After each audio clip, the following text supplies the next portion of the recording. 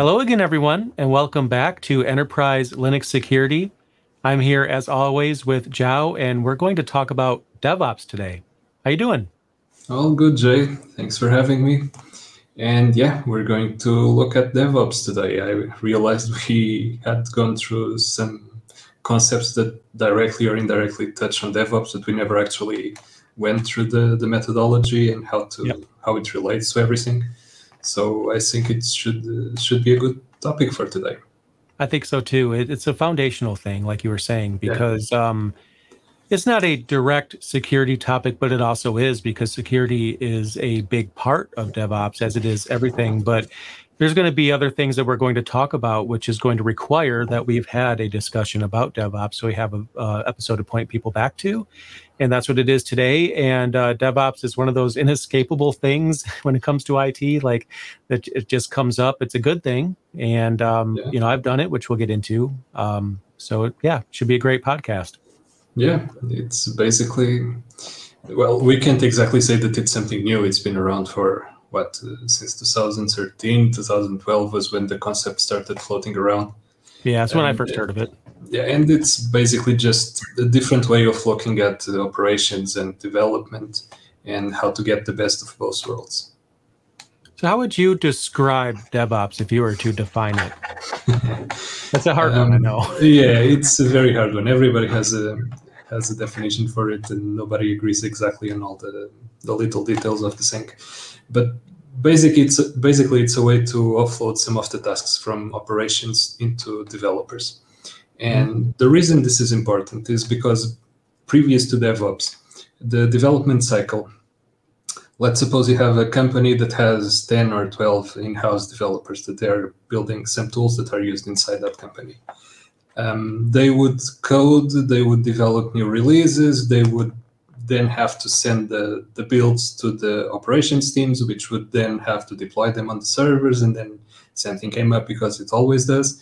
They would have to go back to the developers, and this back and forth, it takes a long time, and it was slowing down the development cycle, and it was dragging down on the operations because they were only doing this instead of doing other things.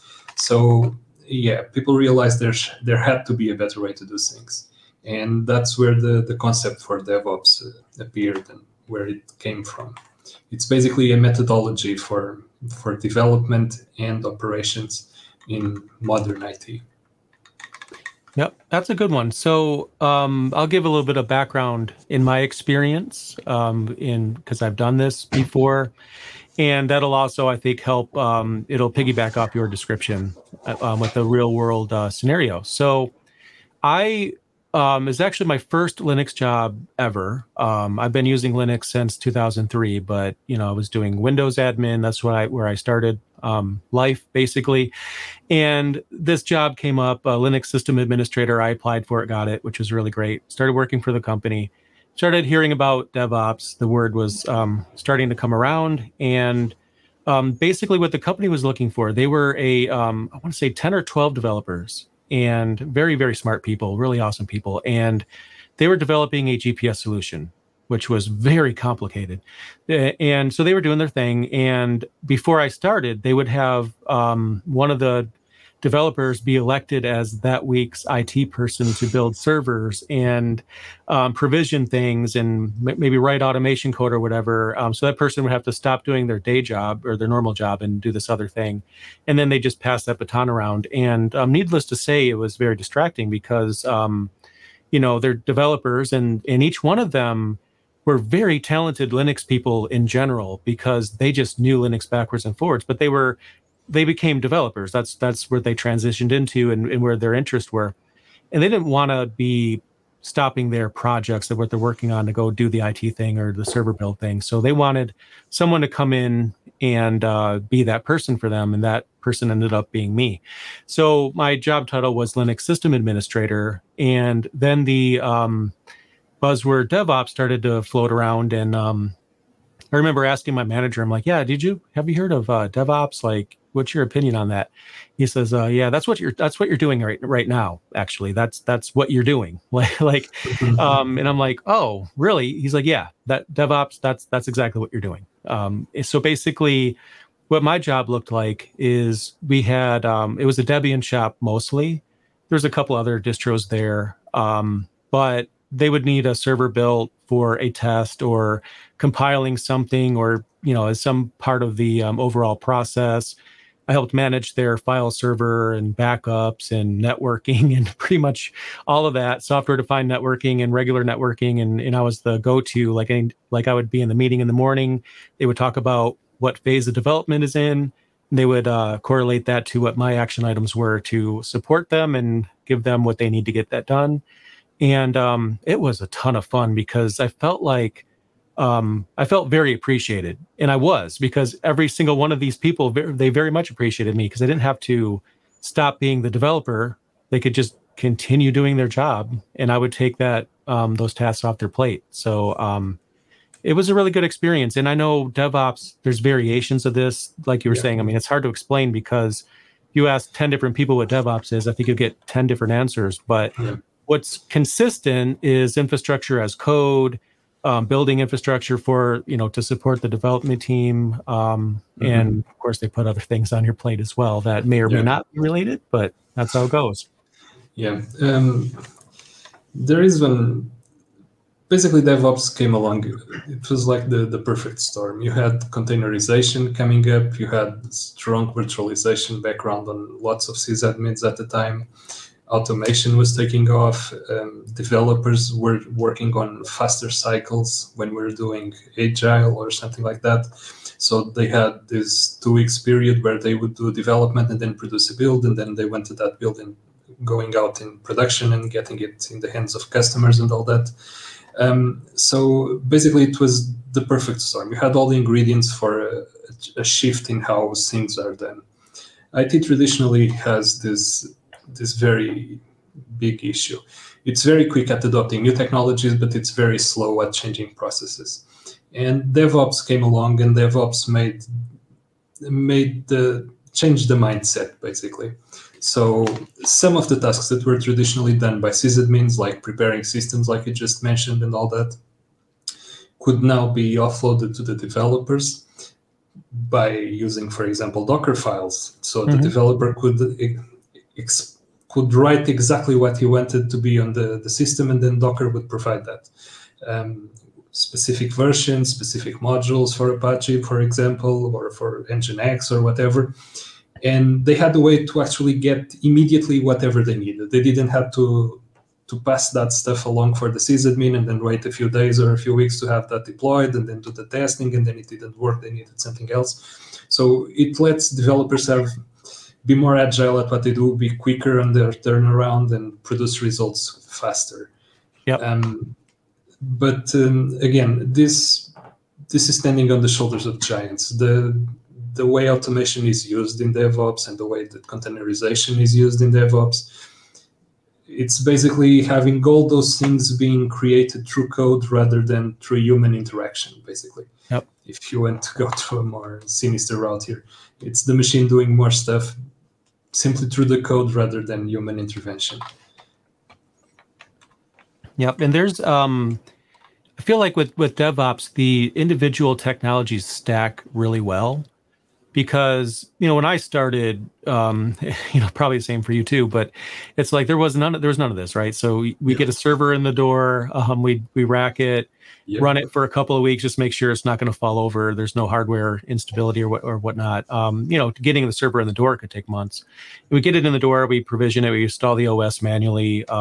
Maybe Norton Ghost or Clonezilla or something might be used to automate at least part of that, but that's just an image thing, not automation. And it took a long time, and it was very manual. And then when Puppet came around, I don't even know if that's the first. It's just the first I've heard of when it comes to automation that allowed infrastructure as code. Like, what is the end result that you want to achieve? And you write the code to get your systems from where it is today to its end result with no human interaction, like you were saying. And that's the goal of the automation. So basically the role of the sysadmin changes, like you just said. You're no longer deploying the system and installing everything and getting it ready and then accepting the builds from the developers and deploy them yourself as a sysadmin on that system. You prepare a basic system, you deploy a containerization system there, for example, Docker DE or whatever, and you give the developers access to it, and then from the developers themselves from their workstations, they can just say, okay, I need a new container running this, and that, and it happens. It's like magic. Yep. And that's the real magic behind DevOps. It eliminates a lot of the waiting time there. It facilitates things. It makes things happen faster. And along came the cloud, and this just exploded, because now you don't even have to deploy that on premises. You can just get another cloud instance somewhere, and the same technology, the same stack applies there. You're just running containers in a different place. Yep. But all of that comes from this different approach and this different way to look at systems and new servers and all that shifted from a traditional point of view to this DevOps mentality. And this was the biggest evolution in the past few years. It really is.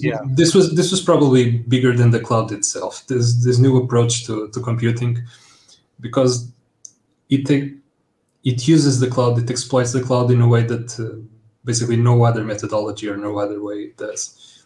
And yeah, this might be a very wild assumption, but anyway, you're running your own company with a DevOps mindset and a few servers in the cloud or a cloud provider or something somewhere. Yep. You basically need less people, the job gets done the same, and everything is automated, and your developers are happy, which is something that traditionally doesn't happen, because they are always annoyed that the sysadmins that they never do their job properly. Right. Yeah. I'm sure you experienced that as well. All of it. Yeah. So some of the challenges, I guess it might be a good idea to talk about some of the challenges that I went through before the DevOps movement, and to some extent after, because, not everyone develops or adopts it all the way. But let's just say you have a team of system administrators, and they build servers, they build Linux servers. And what a challenge has often been for me and the companies I've worked for is, depending on who built the system, things are in different places, right? So you might have this one person use a certain naming scheme for mounting storage. This other person uses a different naming scheme for mounting storage, or the folder names or whatnot. And, so you'll find yourself using the history command in Bash quite a bit, because you can find out what the previous person did pretty easily by looking at the Bash history, which is especially if you're starting at a company brand new to the company, like the Bash history is just a gold mine of every command that was previously run, as long as they didn't clear it. But everyone would do things different ways. So when I'm fixing a server, it's like, okay, where's the extra storage directory? Where's this? Where's that? I don't know. I have to look for everything because there's no consistency there. Worse, it's like, oh, we need a virtual machine for this endeavor. Let's submit a ticket, and I think it'll get turned around in a week. We'll probably, maybe a week and a half if there's some back and forth, but we'll just submit the ticket to the IT team or system administrator team or whatever, and have them build the VM. Then they'll get back to us when it's done. We can't do anything until then. We're just going to freeze everything until we get that VM, because there's a process for building things that's got to go through the proper channels and whatnot, and that could take some time, so that slows things down. So that's another problem. And those are just two off the top of my head, and there's so many more issues that this tries to solve. There is one that always drove me nuts, is when you get to a developer, they ask for a specific system, again, not using DevOps, using traditional approach. And okay, I need a web server that has these specific versions of this component and that component and all that. And this is working fine in my machine. If you deploy those exact versions, it will work on the server. Mm-hmm. And then it never does. No. Either because they got the bitness wrong, it's not 32 bits, it's 64, or because it's the different language, or because of some other crazy things that can interfere with this. And DevOps brought standardization to this. If they deploy a container on their machine and the container is running, you simply take the Docker file that describes that container and you run it on the server, and it's exactly the same. You avoid much of this complication, of this complexity, and it immediately solves those issues. And those are the ones that will leave a sysadmin scratching their heads. because the sysadmin on their end, they deployed everything that the developer asked for, and it's not working. And then they'll have to spend hours debugging that, and the developer will keep annoying you. Oh, this is working, it's your fault, and no, it's yours. The requirements are not right. And this back and forth, again, this drags the whole process. This makes everything go slower. And DevOps fixes this. It completely avoids this type of situations. Yep, it really does. So to break it down a little bit more, each individual component, because I mentioned that the technologies in DevOps stack really well. I think that's kind of like the secret sauce here.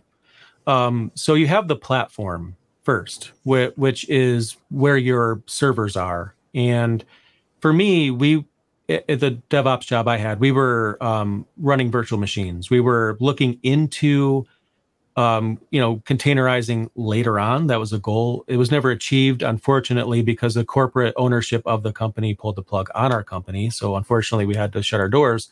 But I feel like we would have totally made it to containerization. But I just wanted to mention that because containers are going to be very common, probably the most common, but you can still apply the DevOps mentality to virtual machines if that's what you run, if you haven't containerized things yet. So you have the platform. The platform could be OpenStack, it could be Docker, it could be Kubernetes, Google Cloud, AWS, DigitalOcean, whatever. It's the thing where your servers are running, or where your servers are running, where your infrastructure is.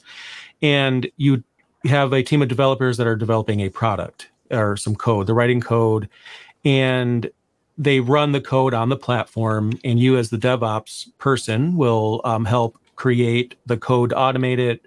If it's still using virtual machines, maybe you'll spin those up or automate that too, because you automate all the things.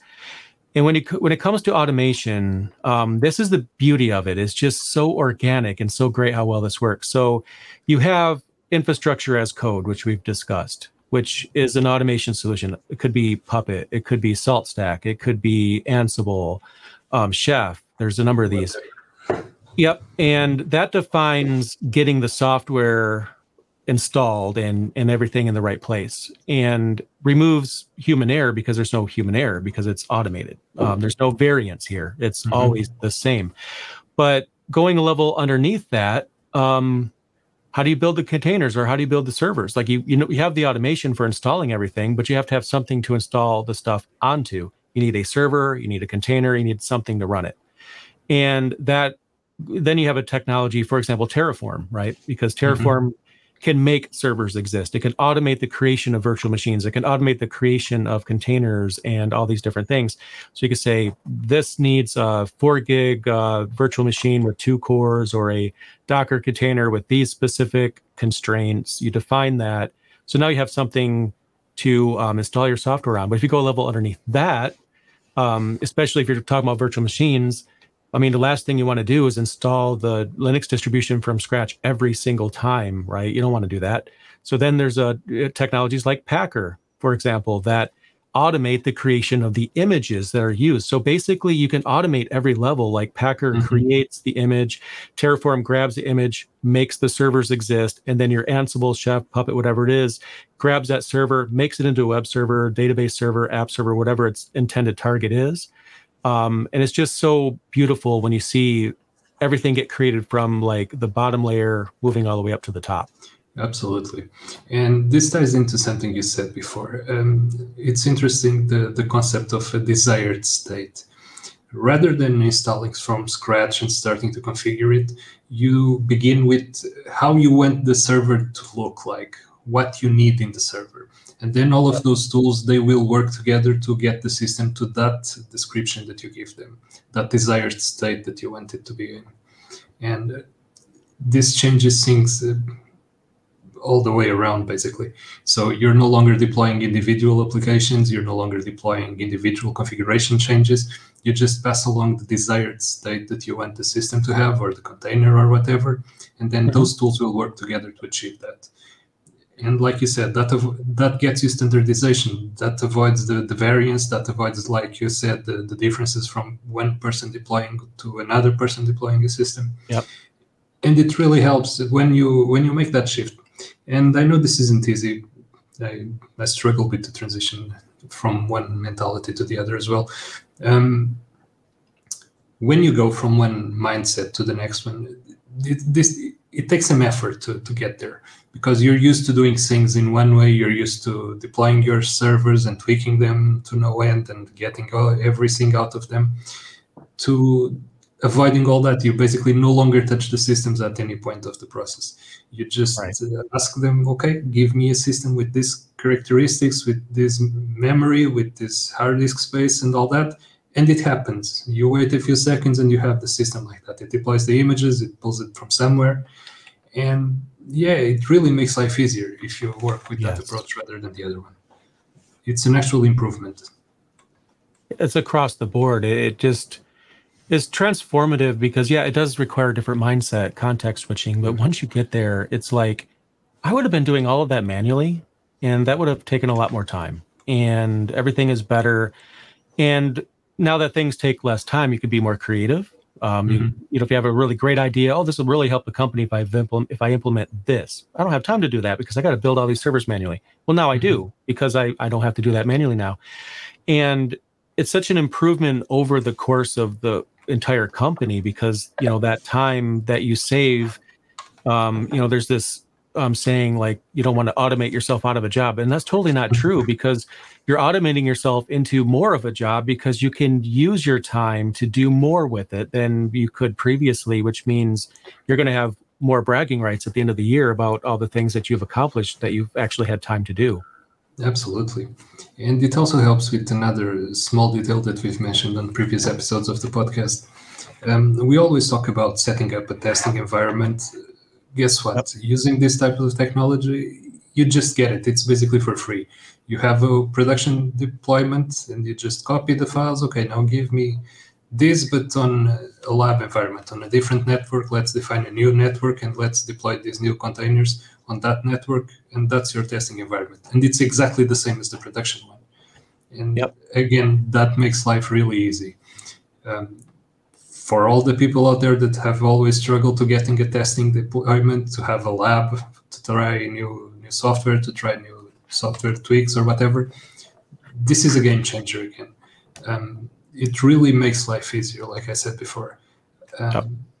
It's the type of thing that you really should be playing with. If you're not doing it at work yet, you probably try it in your home lab, try to see how it happens, try to understand the new approach to the process. Try to get your head wrapped around that, and you'll see the benefits really fast.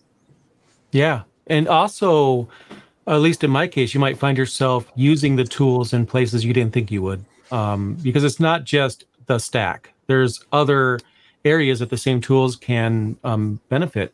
So the company I was referring to earlier, which is going to probably continue to be a really good example here, they were Debian on everything. Debian. No judgment. I like Debian. But the idea was, the servers are running Debian. Everything is compiled there.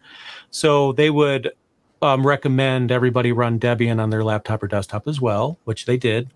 But if someone wanted to use a different distribution, they could do that. But if it didn't compile, the first thing they're going to do is blame the fact that they're not running Debian. So, and this was a problem because, some people insisted on running Gen 2. We had 2 Gen 2 people out there, which was fun. An Ubuntu user, a couple Debian users, Mac users. And what I ended up doing there was I created a container, a Debian container that all the dev tools on it, everything that was, tested at the versions that they're tested. And I released this container to them. So regardless of which OS they're running, and there's still variances with, containers, different operating systems I won't get into. But for the most part, they had this Debian container, had all the tools built in. They could, pull the container down, use it to develop things. And it didn't matter anymore if they were running Gen 2 or Arch Linux or whatever it is they're running, because they had this Debian container. If they could run a container, they could run the dev environment. And you could argue it may not be as fast, but it really worked for them and allowed them to use whatever OS they wanted. And they had this development container that was the same for each person that was writing software. You mentioned that it wasn't as fast. It was about 2010, 2009 that we stopped worrying about performance. Yeah. Basically, as an industry, we were always looking for more gigahertz and faster systems. And around that time, we just stopped. We stopped worrying about bragging numbers around speed, because we would get more cores and all that. So that hides away some of that. You won't notice the performance hit anyway. Yeah, I think one of the issues was Mac at the time, and this might be true now, and I think even Windows, although we didn't have any Windows users. It's just like the implementation of Docker isn't quite the same on Mac as it is like on a Linux distribution, for example, because there's like an emulation layer. I don't know if that's still the case now, but I know that did introduce some bottlenecks there. But overall, it was a success. Like they were very happy that, I can just run whatever I want. Okay, it's as long as I have access to Docker, then I can run whatever OS I want. Doesn't matter. Pull down the container, and I can make changes to the container. Then everybody can pull down the new version and get the changes in there. So if we notice a bug, we can fix it. Everybody benefits from it. So that was a really good fit. Mm-hmm. Yeah, it is. It really is. And for people who haven't tried it before, it's kind of hard to describe. But it is, yeah. If you're doing things traditionally and you find yourself struggling with version incompatibilities between different applications, or needing, take for example Java, if you need one Java version for one application and you require a different Java version for another, and you're messing up with environment variables pointing to the Java binary for this and for that and for something else, look at containers. It's a pretty good solution for your problem, and it has a smaller learning curve. It's not as steep as having to fix all the issues with different Java versions all over the place. Right. And it will get you the applications running. You'll find your solution, and you won't spend as long doing it. And I don't know, just talking about Java version brings Tomcat, which was another thing that I spent a long time trying to fix issues on. Yes. Yeah, and it was supposed to be easier and more compatible and all that, but it never was. There were always dependency issues and things that you had to fix. And now you can just get everything inside of one container, and that solves the problem. That deploys the application and everything runs smoothly. Yep, and it helps with the works on my machine argument too, because you know, that I hate that argument so much, because it's like, okay, great. Congratulations, it works well on your machine, it doesn't on mine. So clearly there is something missing here. It should be the same, no matter what. Containers, you have everything packaged into, a container. Everything you need is there. The versions, the config files, everything you need is in that. It's almost like this big box. You just stuff everything in it. That's all the things that are required, and blast versions of things and whatnot. And then you have this thing you can deploy that is, as long as you do it right, not going to run differently depending on what the underlying OS is. It's going to be the same for every person running it. And that's what you want, because anytime that argument starts, it worked on my machine, oh boy, here we go again. I don't want to have that. Right, send me your machine and let me test it there. Yeah, just mail it right over. Can I virtualize your machine? Can I just get an image of the hard drive and throw it in the I'll just rack it downstairs on the data center. And this and DevOps also works with another issue that IT teams sometimes have. Sysadmins traditionally did not want the devs to touch their systems and change settings on their own and do their changes, and the devs didn't want the sysadmins to muck around on the code and find issues and pointing them out and all that. And this neatly separates things. So the sysadmins prepared the platform, the developers deployed their containers there, and this completely sidesteps the problem. It doesn't fix the problem. There will always be silo problems and communication issues between different teams, but it no longer matters for getting the work done. The work gets done regardless if there are issues or not around that. And it's another of the advantages of around DevOps. So the way that it, just to kind of, one of the scenarios that it could play out as, just to kind of paint the overall picture, you have a team of developers, they're developing an app, and let's just say they have it in a container, it's working fine. But now they're doing a version 2.0. There's some new features they want to implement. So they have traditionally and usually they'll have like a testing stack. They could just spin up a server or a container, destroy it, build it, destroy it, build it, destroy it. So as they're going through their code and code reviews, adding code and adding the features, testing it out, they test it out, and they could be testing it on a Docker container on their own machine. And once it's working, they do their code review, eventually everybody on the team, yep, it's good. We've tested it. It's ready to go. So then at that point, that container template or Docker file, container image in a repository, whatever it is, that's the final step. They can either run it on production if they approve it to be that, and if they have access to production, but if they don't, then they could ship that container to the system administration team, like, it's blessed, this is the container, this is the day we want it to be released on, and it's ready to go. So then they could schedule that implementation. And it just gives you this ability to where they're not like asking the system administrator over and over again, like, I want a VM. Okay, thank you for the VM. I think I need 1 more gig of RAM because it's not quite working. I need another thread. Oh, I just maxed out the hard drive here. Can you add a little bit more space? And each one of these individual things could be a ticket that you have to submit and then wait for it to come back. But then if everyone's developing against this environment, they could themselves get it right and then tell the administrator at the end of the day what they found is required to make this work. Give them the image, the requirements, and it just simplifies everything. And the automation has effects beyond this too, because even after the product is out, a security vulnerability comes around, and I have like 1,000 containers, and we have to like update it, this package and all of them. Oh boy, that's going to take a long time. Oh, it's automated. We just make the minimum version, this patched version after we test it and roll that out. And now we don't have to touch all these servers or VMs or containers, whatever it is. And that allows you to get the security fixes out faster because it's part of your automation. I even at one point had a security playbook that was all the requirements in there with like comments on why it's required, what CVE it fixes. And all I had to do is just pop it in that file, deploy it. And it was great. And it also helps beyond security. It helps also on capacity planning. If your initial deployment is just for one server and the application is running fine, but then you see that you have too many users and it's slowing everything down, you just spin a few more containers with the same Docker file, with the same image, and you get it behind the high availability, say HA proxy or something like that.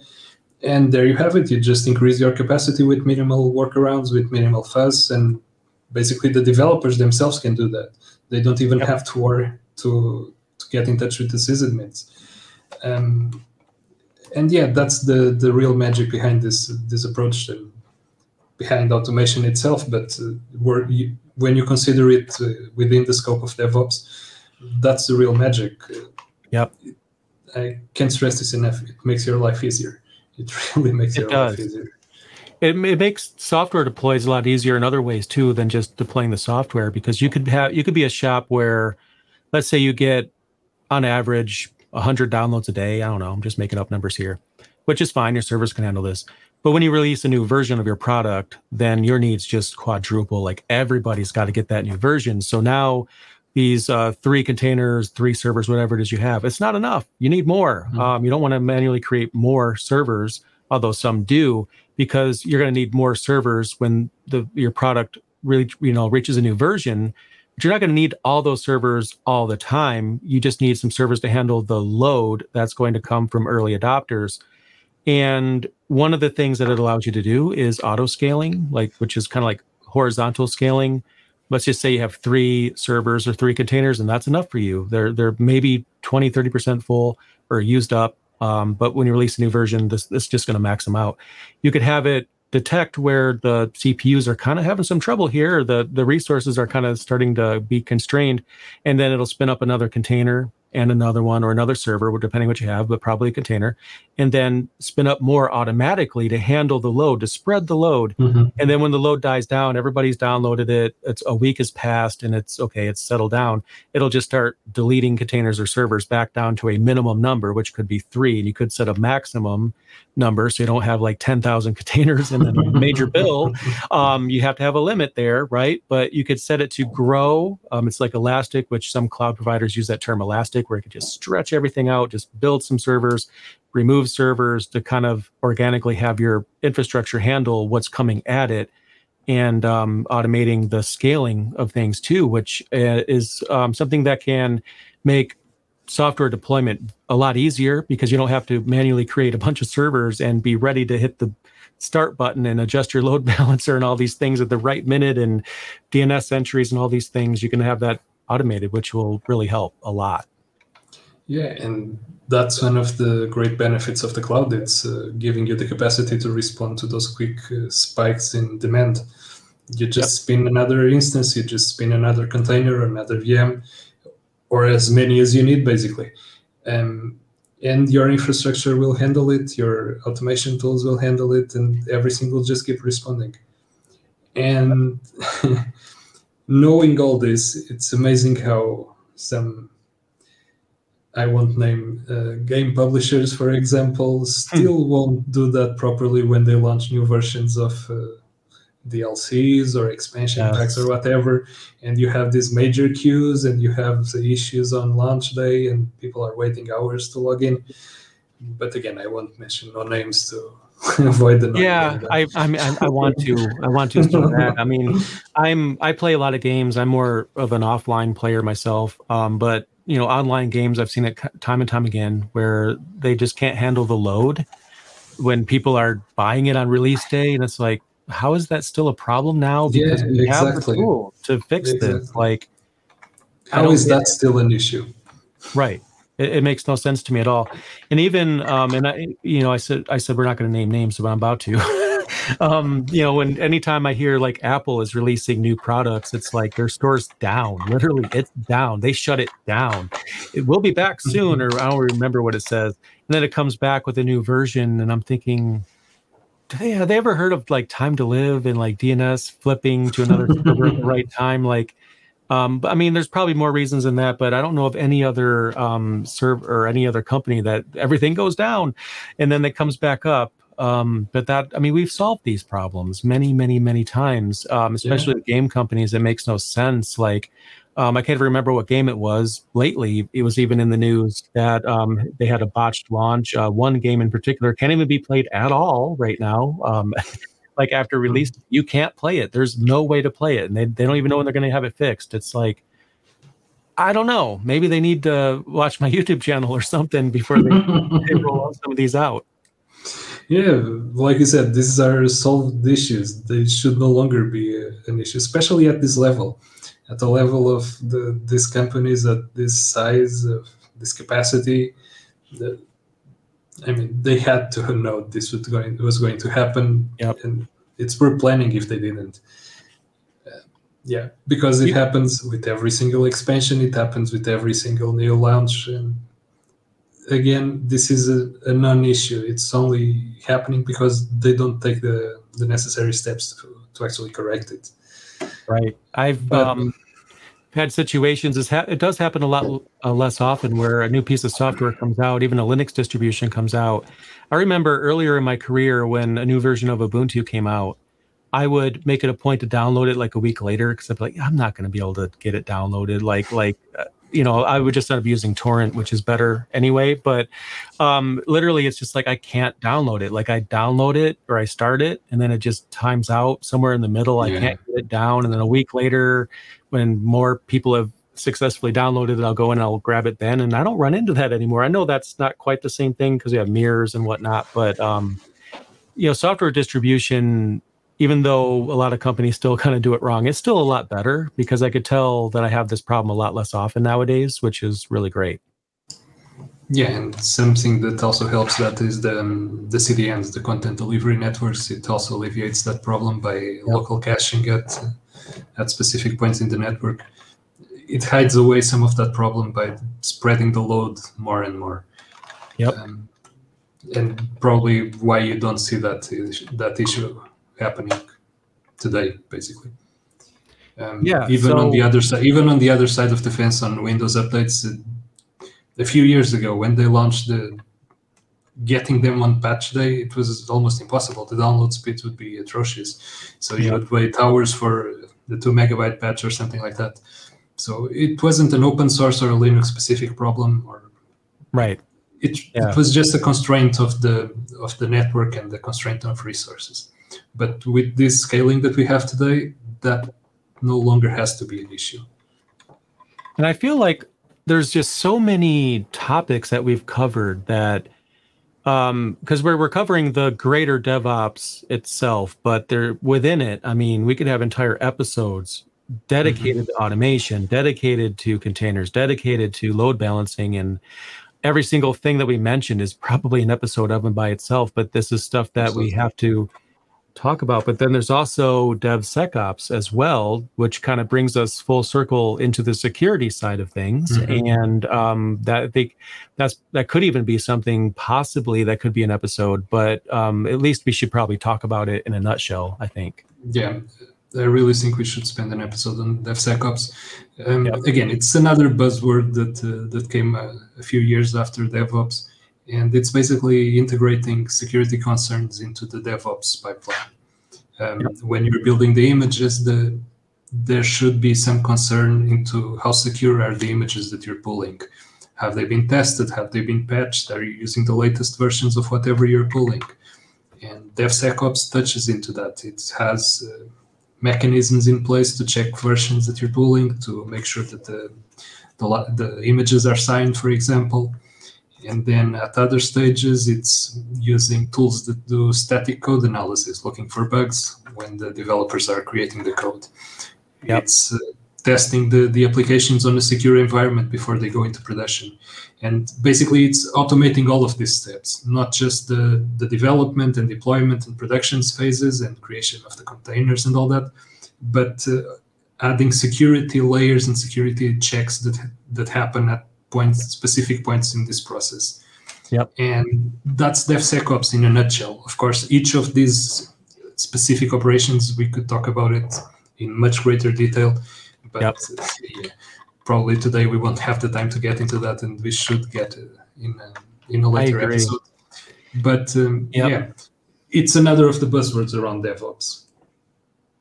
Another thing I want to make sure people are aware that exists, and as part of what you were saying about DevSecOps, is governance. And there's entire solutions around this, or you could just roll your own. But essentially what it is that you give your developers or DevOps or whatever, your people, access to spin up their own infrastructure, and they will do that. They will absolutely do that. You give them that power, they will do that. And you also want to make sure that they don't do anything that you don't want them to do. So, for example, let's just say you have, some data that you want to put in a VM or a container and test some things on, or a database server is probably a better example of this. And it's company policy, as it should be, not to make this publicly available at all. Like you could just, LAN access is fine. You could just update your Etsy host file locally to kind of trick your system and develop or whatever it is you do, and you develop it locally. But you don't want it publicly available because, you haven't vetted the security yet. You haven't really done your due diligence there. Governance is kind of like having a way that checks what people are doing so that they don't make a database server publicly available, which is horrible. But sometimes a cloud provider could have that as its default sometimes, where it's just by default open to the internet. And, then you could have a system in place that says, oh, well, hold on. No, you can't do that. And this is why, and this is what's going to happen. And you could do it in a way where it lets them do whatever, but it just, lets a manager know that something was made publicly available. They can bless it. Yes, I approve that. Or no. Or you could have it set up to automatically correct it. In the case of a cloud provider, you could have it set up to where they make a database container publicly available. And I think I'm going to use that example a lot. It'll actually make it not publicly available as soon as they create it. It'll just go in after them and close the port or whatever from being accessed to the firewall. And because if you don't have a system in place to where you have, it's not that anyone wants to break rules on purpose. That's not what it is. Yeah, it happens. There's so many things you got to pay attention to. And it really is helpful to have a system in place that will say, yeah, by the way, you can't have this publicly available unless you have a blessing or whatever, and we'll freeze it, pause it, whatever for now, get the approval and whatever. So that way you don't have to worry that one of your people might accidentally make something publicly available and then you end up on the news for all the wrong reasons. You definitely don't want that. You're talking about leaky S3 buckets, I'm sure. That's one of the things too. Yeah, that's on the list. But another important thing that is tested, and there are automated tests for this, is not including credentials into the Docker files or the configuration files that you're adding to the image. And there are tools that will check your deployments and make sure that they are not there, and they will warn you before making it publicly available, because it's like pushing your passwords to GitHub inside of your project. You should never do that, obviously. Oh.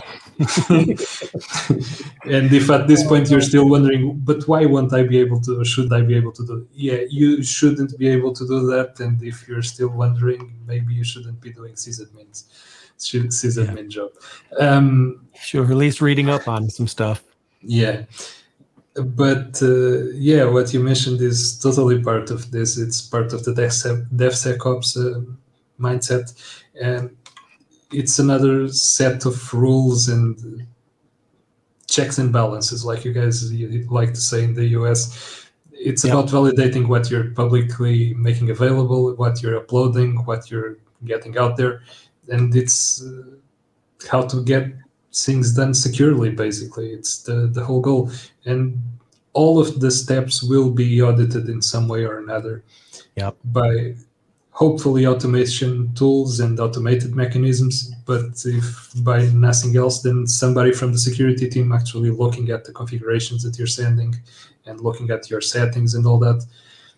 And you don't want to be the guy that gets that database open somewhere.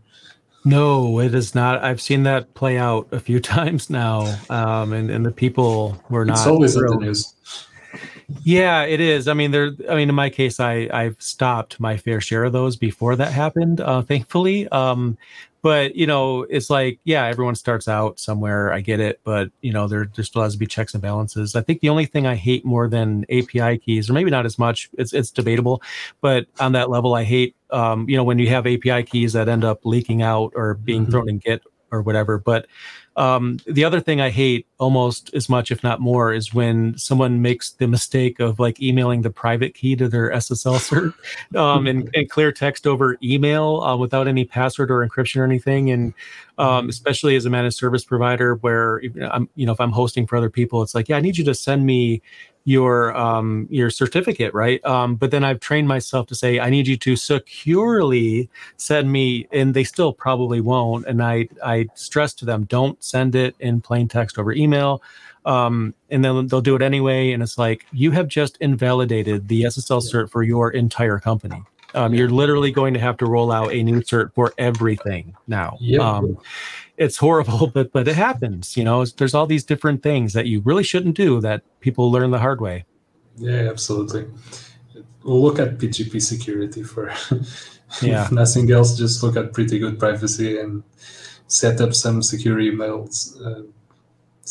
client or something to send this type of information.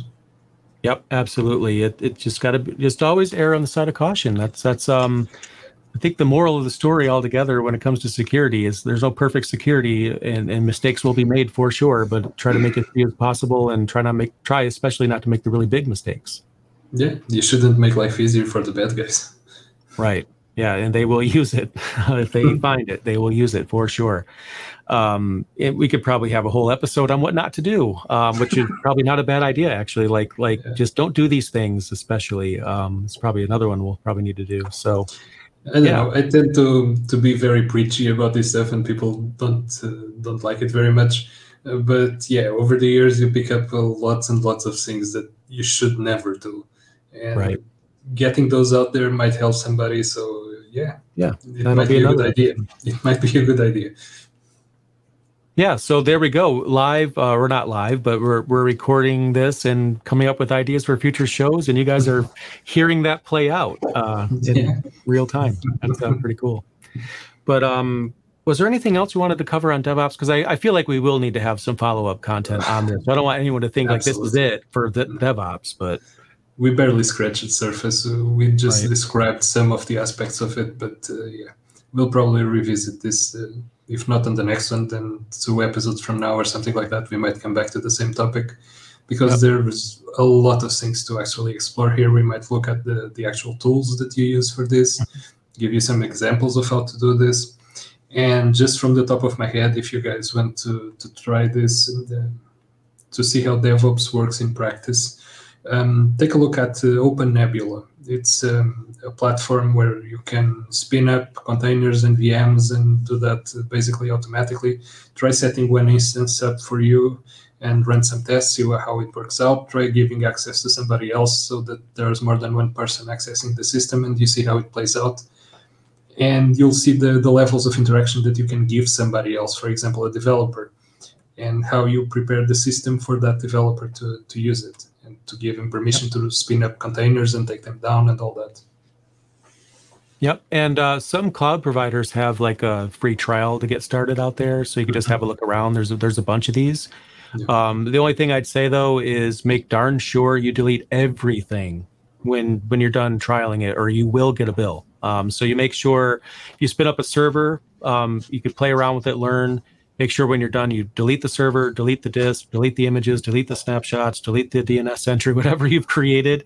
Just write down a list of the things you create as you create it, so you know exactly what to destroy when you're done.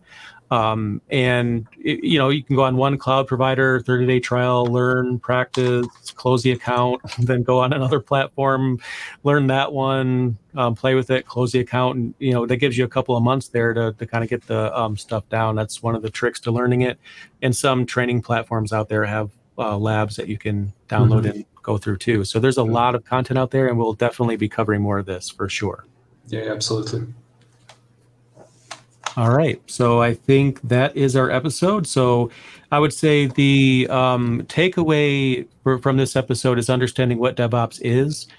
And I would encourage everyone in the audience who doesn't already know about this kind of thing to just maybe not learn in depth yet, but just learn what configuration management utilities there are out there in provisioning tools and things. Not like learn them, but just know what they are, what the goal is they try to solve, how they fit into the ecosystem. Keep it simple at this point, just the high level overview of everything. And then as we go through other episodes down the line, we'll just go through some of these concepts in greater detail. So that'll mean you're right where you need to be by the time we get to that. Yeah, and you'll quickly realize there are tons of these types of tools out there. You won't have to know all of them, but try to find some workflow and get to know the tools in that workflow, and that will get you up to speed. Because then the high-level concepts will apply from one to the other. Even if the syntax is not exactly the same, it should be minimally different. So what you learn on one will help you on the others. I'm so glad you mentioned that, because that's a very big question. Like, how do you, people ask me, how do you memorize all this? I don't. Yeah. I don't. I just don't. I use the stuff that are the features that are important to what I'm doing. But some people make the mistake of learning the cloud provider, all backwards and forwards, every single feature. Unless you're trying to get certified, I don't really see a reason to do that. For example, if you're not putting out multimedia content, then a CDN, content delivery network, is probably not something you'll need to learn. AWS itself has 50, 60 different things, and you'll never learn them all. So just learn the things that are important to you in your use case, and focus only on those things. Otherwise, it's overwhelming. You will never learn everything. Do not try this. I practice Linux stuff for a living and teach people everything. And even I don't have everything memorized. So That's just not going to happen. Yeah, and we live in a time where you don't need to have encyclopedic knowledge of all the aspects of computing. Basically, when we started doing IT many years ago, even then it would be hard to grasp all the concepts and know everything. And right now it's impossible. Nobody will know all the concepts. Nobody will know all the tools, because they keep appearing every new day. It has new tools coming up. Don't even try to. You'll just get frustrated. But do try to understand the high-level concepts. Try to understand how containers work, how they are different from virtual machines, how they are. Yes. I don't know, how they are just processes that are restricted in some way and not a full virtualized environment. That will help you on any container platform. When you realize that they're all basically the same, it's all just a question of asking Google what's the right syntax to do whatever you want to do on that particular platform. And Google knows everything, so that you don't have to. To a fault. But no, that's so true. And just above all else, have fun. Don't overwhelm yourself. Just have fun with it. Learn it. Just focus on the fun aspect, and that'll carry you through. And if you ever get frustrated, there's not a single person on this planet that I know of or have ever heard of that wasn't frustrated along the way. I was. There's a lot of swear words I say off camera when things don't work that nobody's ever heard me say before. When I get frustrated, it happens to everybody. So, but we'll get there. And today's episode, we talk about DevOps as an overview. That's why. So that gets the conversation started. It gets people on the right track to start researching the individual components of it. And then we'll come right back to this in a future episode. We don't know which number yet, but we'll cover additional things that are within the umbrella. Absolutely. Awesome. So that was episode 9. Thank you guys for listening, watching, however you guys digest the content. We really appreciate that. And we'll be back again in a week with another episode. Yeah. Thanks, everybody. Until the next one. See you later.